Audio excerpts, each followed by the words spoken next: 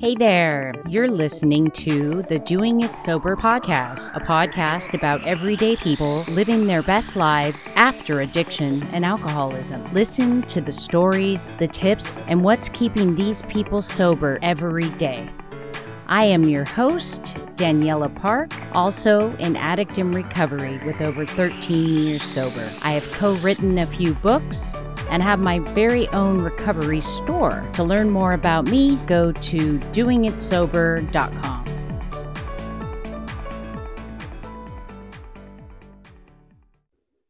Thank you so much for joining us. This is Daniela, and today we have a gentleman who is from Chicago, living in Chicago now. December 14th, 2000 is his sobriety date. His drug of choice is alcohol. He considers himself the recovery mentor, and he is an artist and a former addict. As a mentor, he helps unveil clarity in the lives of those he works with through portraiture. And awareness. Sorry. That's okay. I knew that was going to happen. This is a method of refocusing experiences to release blocks, illnesses, and internal wounds.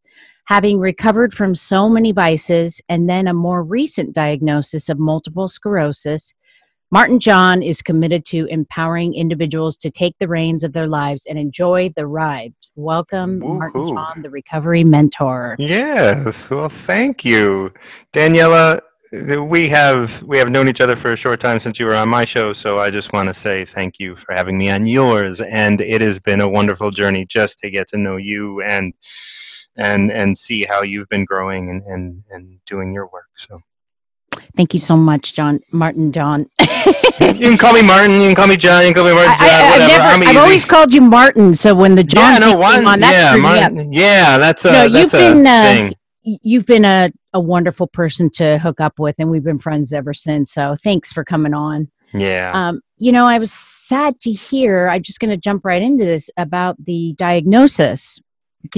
Is this a recent thing? No, I didn't. No, it was 5 years ago, maybe 6, maybe 5.5 now. I don't know. I don't keep track of that.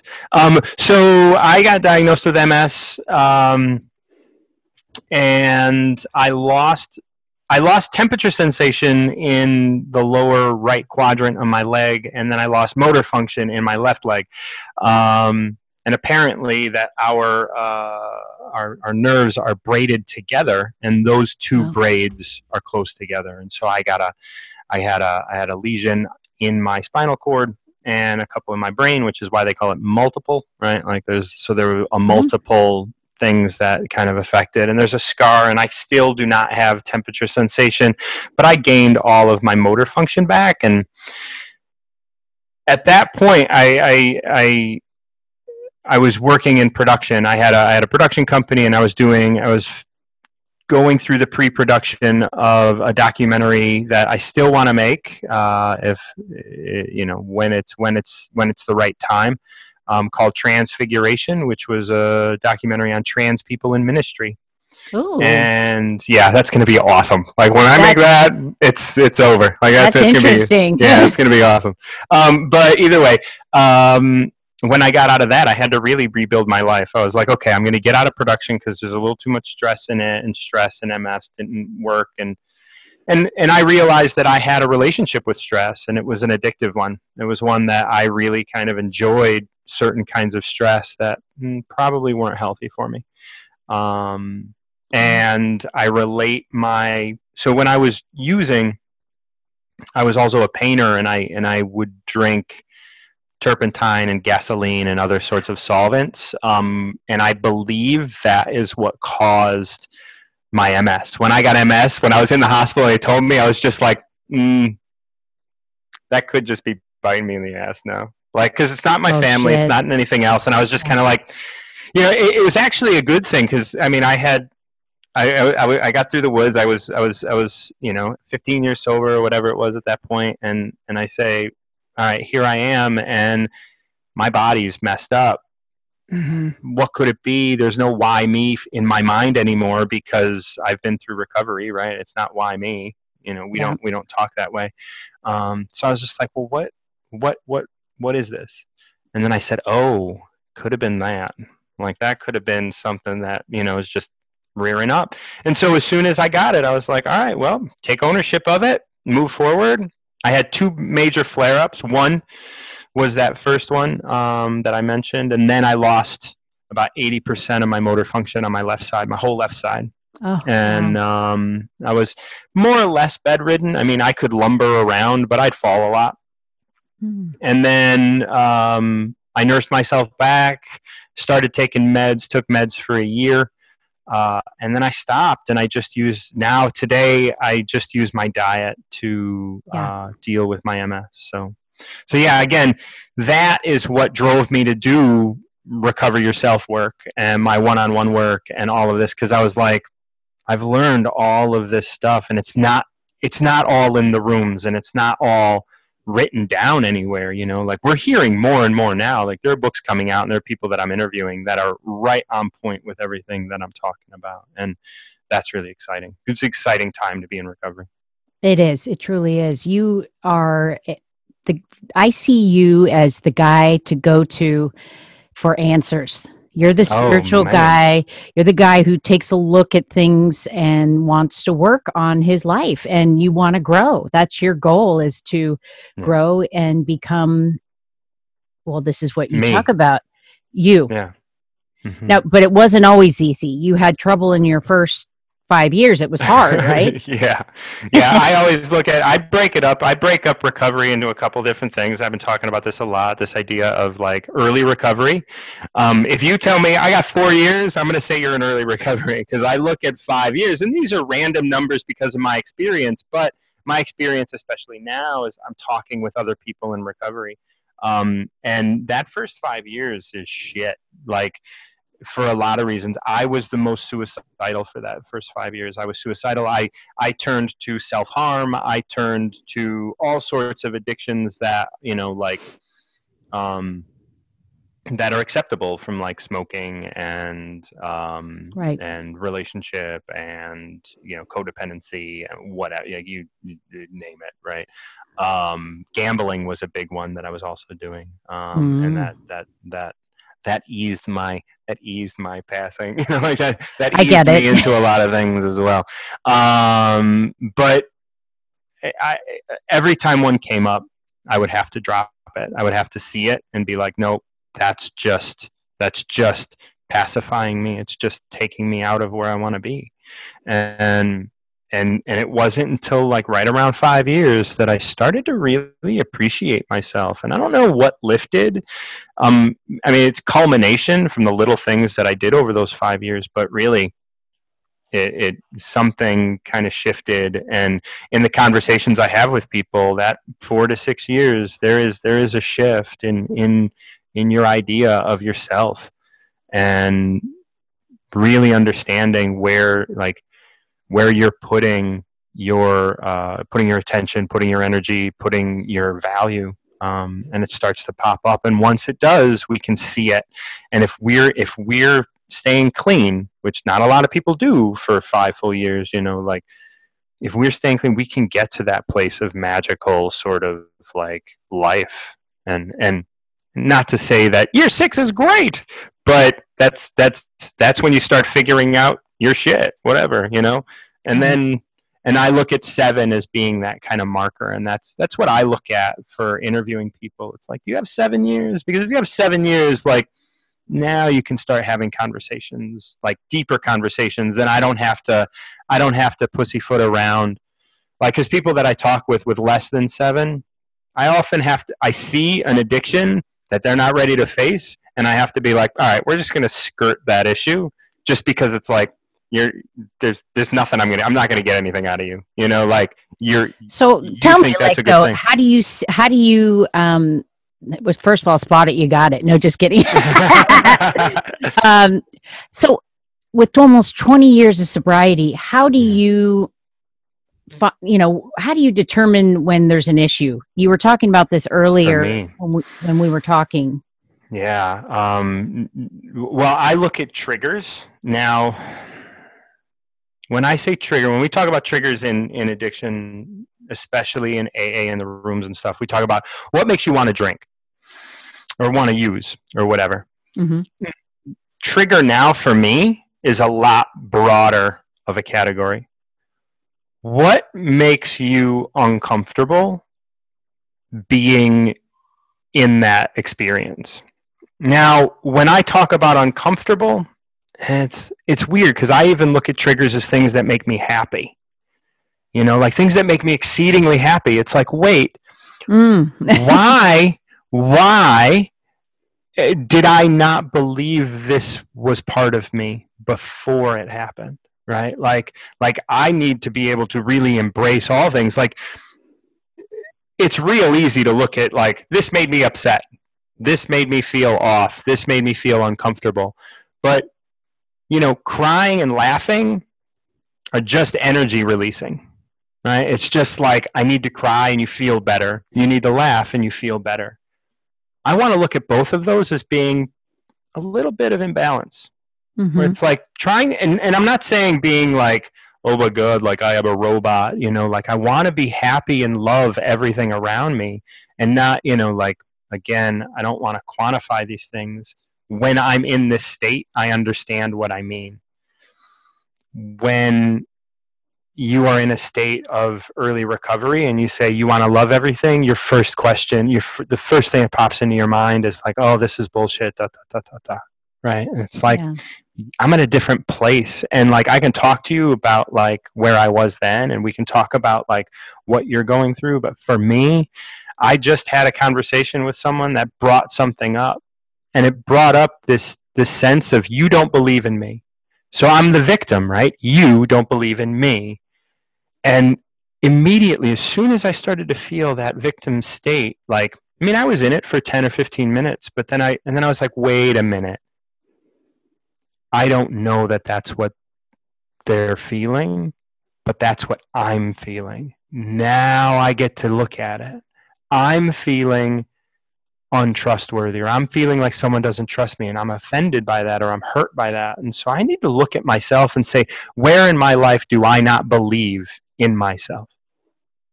And that's the work that I need to do now, because that trigger came up. And when I heal that, well, yes. So what I came up with was that, like, so this person that I was talking with has to do with some work that I'm doing right now. And that work is associated in my mind with the financial gains, because doing a podcast and working one-on-one, that's a lot of hustle, and that's not often a lot of financial gains from that. So this has financial gains. And so like my idea of, oh, what can you accomplish on your own when it comes to a financial state, right? And I'm like, oh no, I don't believe that. I don't believe that I could be in that state. And it's like, okay, own this, and then deal with you and your belief of not being able to do that. And that will take me to this other place of like, then I can love this guy, do what he wants. It's no problem. Like, once I'm already feeling better about all of it, right? Just by talking about it a little bit. It's truly amazing. Yeah. How that works. It's just like, just bring it up and go through it and sit with myself with it. Like I go through a process of like looking at a trigger. What is the story behind the trigger? Like my trigger was, he asked me to do something. My story is, he doesn't believe me. The theme is this idea of like believing in yourself. So now I look at, where don't I believe in myself? Where don't I believe that I could be who I am? And, even when it comes to like social media and other stuff, like I get offended, like, or I get hurt sometimes. Like, these are very slight things. I'm not like crying in the bathroom. I get it. But like when my followers don't grow, or when I don't get like, and I'm like, okay, that's a trigger.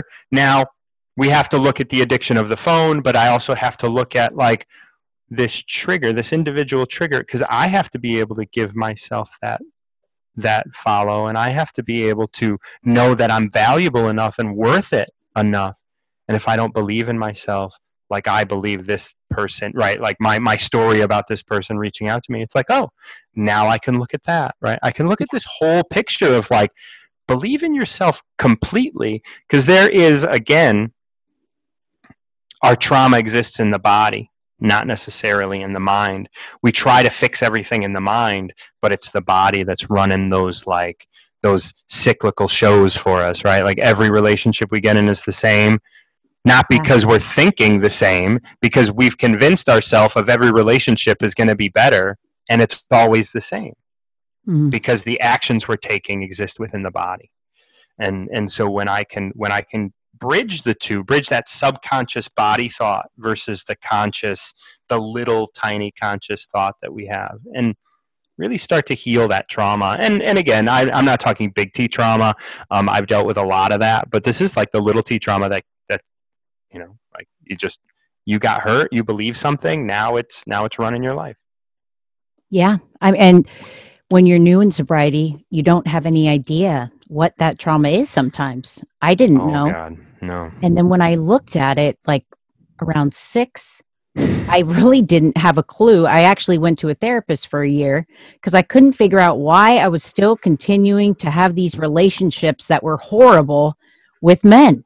And so I just stopped dating finally and went to see a therapist. And there's so much trauma there in past relationships that I would have never really thought about, just being in harm's way and all these things when I was younger and a child, and how it has affected me. And it took a lot of work to get through that, but it's a miracle to be able to see those things today. And to not date, you're just going to sober up, right? Yeah. Like that's it. That's all you're doing. Like this is why, like I take breaks from coffee. I take breaks from relationship. I take breaks from everything that I feel like, this might, like taking a break from my phone, but I have to be able to take some significant time away from my phone.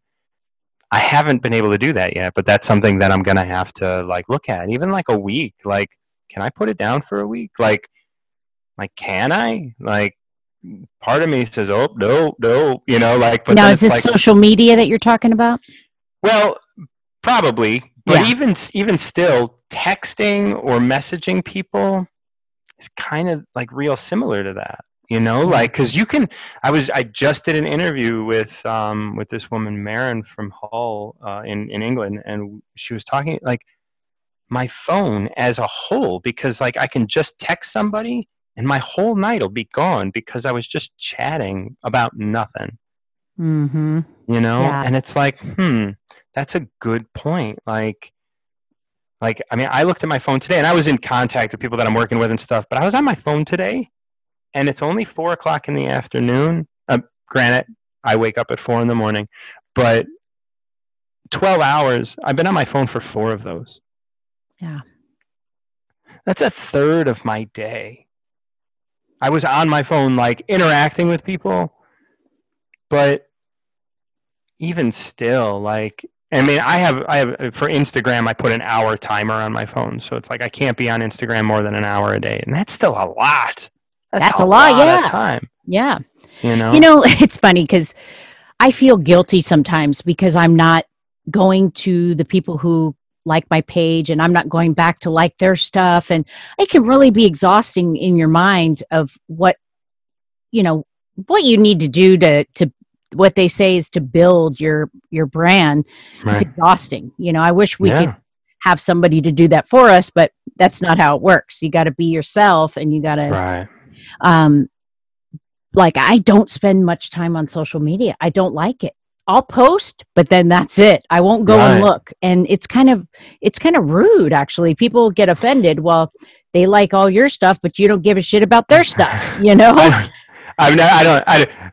it's crazy. If that's the case with you and I've never thought about it. So I'll just start by saying that's your shit. Right? That's my shit.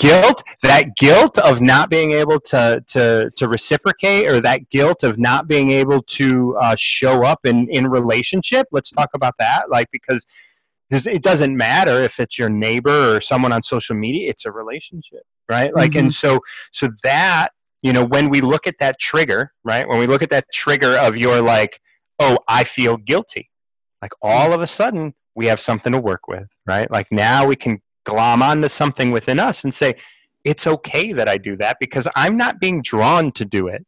when we're okay to be what we are being drawn to and do what we are being drawn to do, that's when we're living in real space. But when we're like, oh, I'm going to do this and you're going to do this like codependency and these I other like what you reasons said. and stuff. Just Well, like good. what you said Yeah. just now. That was a good one. Yeah. Now Cut. the No, just kidding. Go the, the ahead. creativity thing, because I'm a huge, like right now I have all my paints in my living room. I've got a Wonderful. portrait up. I'm painting. I do like folk art, so I'll put, like right now I'm painting a pig, and it's give thanks, not fucks. Oh, Is the name of my painting. yeah. I probably have to bleep that out. But Oh, tell me how you use creativity to creativity. help people break through these traumas and illnesses. Yeah, well, creativity is God. I don't know how else to like really express that. It's creativity and where it comes from and how it comes out and what it does. Like, I mean, there's a lot of art schools and there's a lot of people going to art school and they're all like learning how to be creative, whatever that means. Yeah. But we're all, I mean, Picasso said it, we're all artists, and the main point of life is to remain one. And I agree with that to some very deep extent. I utilize portraiture. Now, I've been doing portraits since 2000. And if you do the math, I got sober at the end of 2000. So it was in 2000 that I started this portrait project, and it really drove me. It made me see myself in a way that I had never seen myself. What I would do is I'd go to people's homes. Many of them were strangers, and I would just paint this oil pastel portrait of them. And it was just me giving. It was all about me going to your home. It was about me doing the work. It was about me cleaning it up and like leaving it behind with you.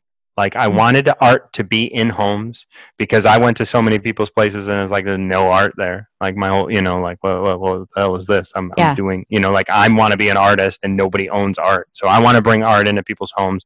But not only the painting, I want to bring the experience. Now these portraits were not done to flatter anybody, and people didn't necessarily like them, but they loved that it was a byproduct of our experience together. And in doing that project, I really learned how to connect with people in a deep way, right? Like I'm doing like one-on-one work with someone. So my interview process is fucking awesome. Sorry. I'm just trying not to swear.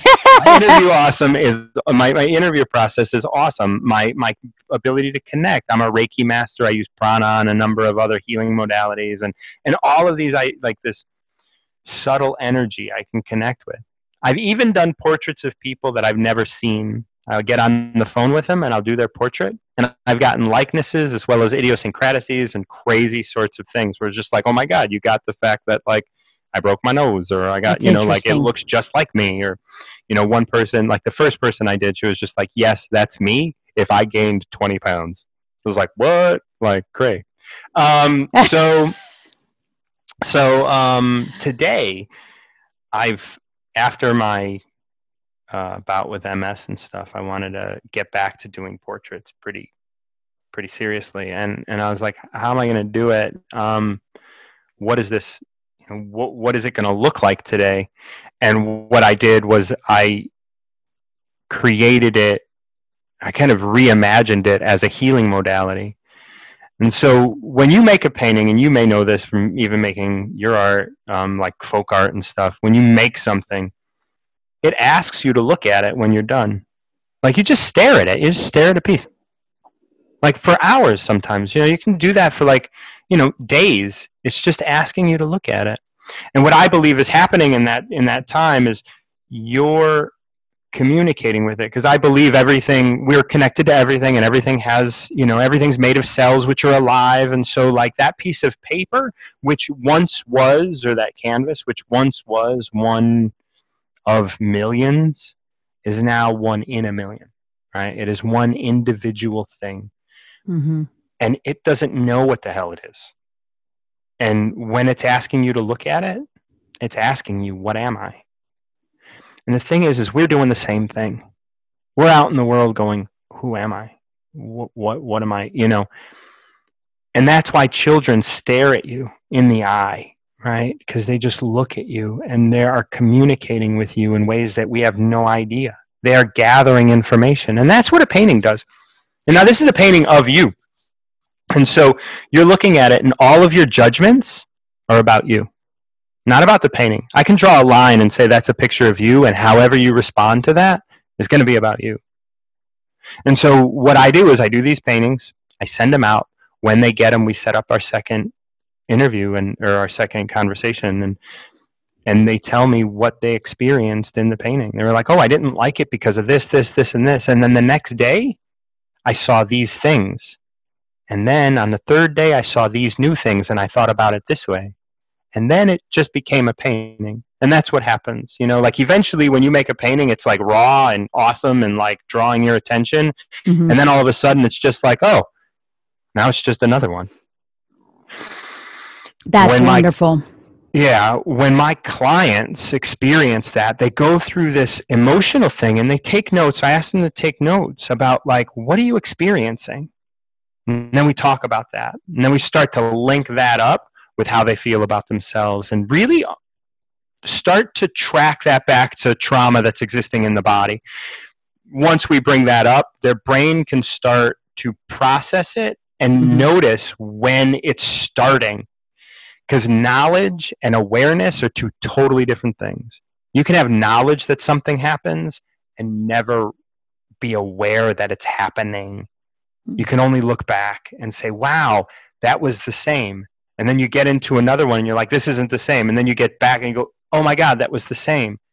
Because you're not aware. You're only knowledgeable.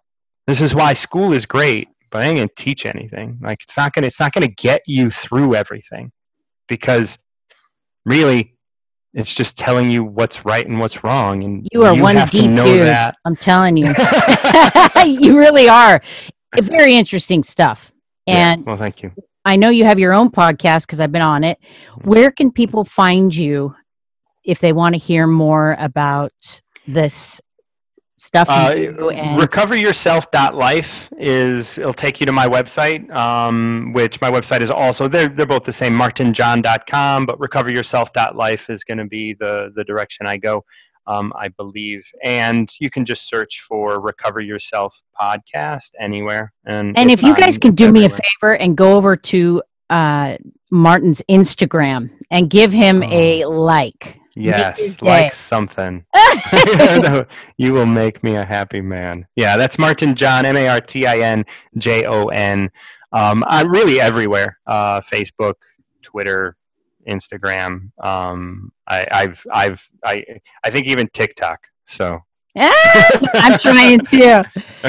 You're a lovely human being, and thank you so much. It's always a pleasure to speak with you. I try to really listen in when you're talking because you always give these good nuggets of knowledge and deeper thoughts that most people that I speak with don't really throw at me. So I'm just like, wow, whoa. So thank you for sharing that with us, and we'll have to come back in 6 months and do another interview and see what's going on in that head of yours. Yeah, maybe I'll have dealt with this with this I don't know what I'm dealing with right now. What did I talk about? My belief in myself. You're going to be a believer. I'm going to be a believer. Yeah, you're going to be one. I think you already are. You know that. Yeah, I do. But there's still things hanging out. Like we just want to keep healing because it's not over. There's no destination. Right. It's just a journey. That's right. It's not about the rainbow. I mean, it's not about the pot of gold. It's about the rainbow. That's right. That's right. Well, thanks for joining us, and thank you. We will talk soon.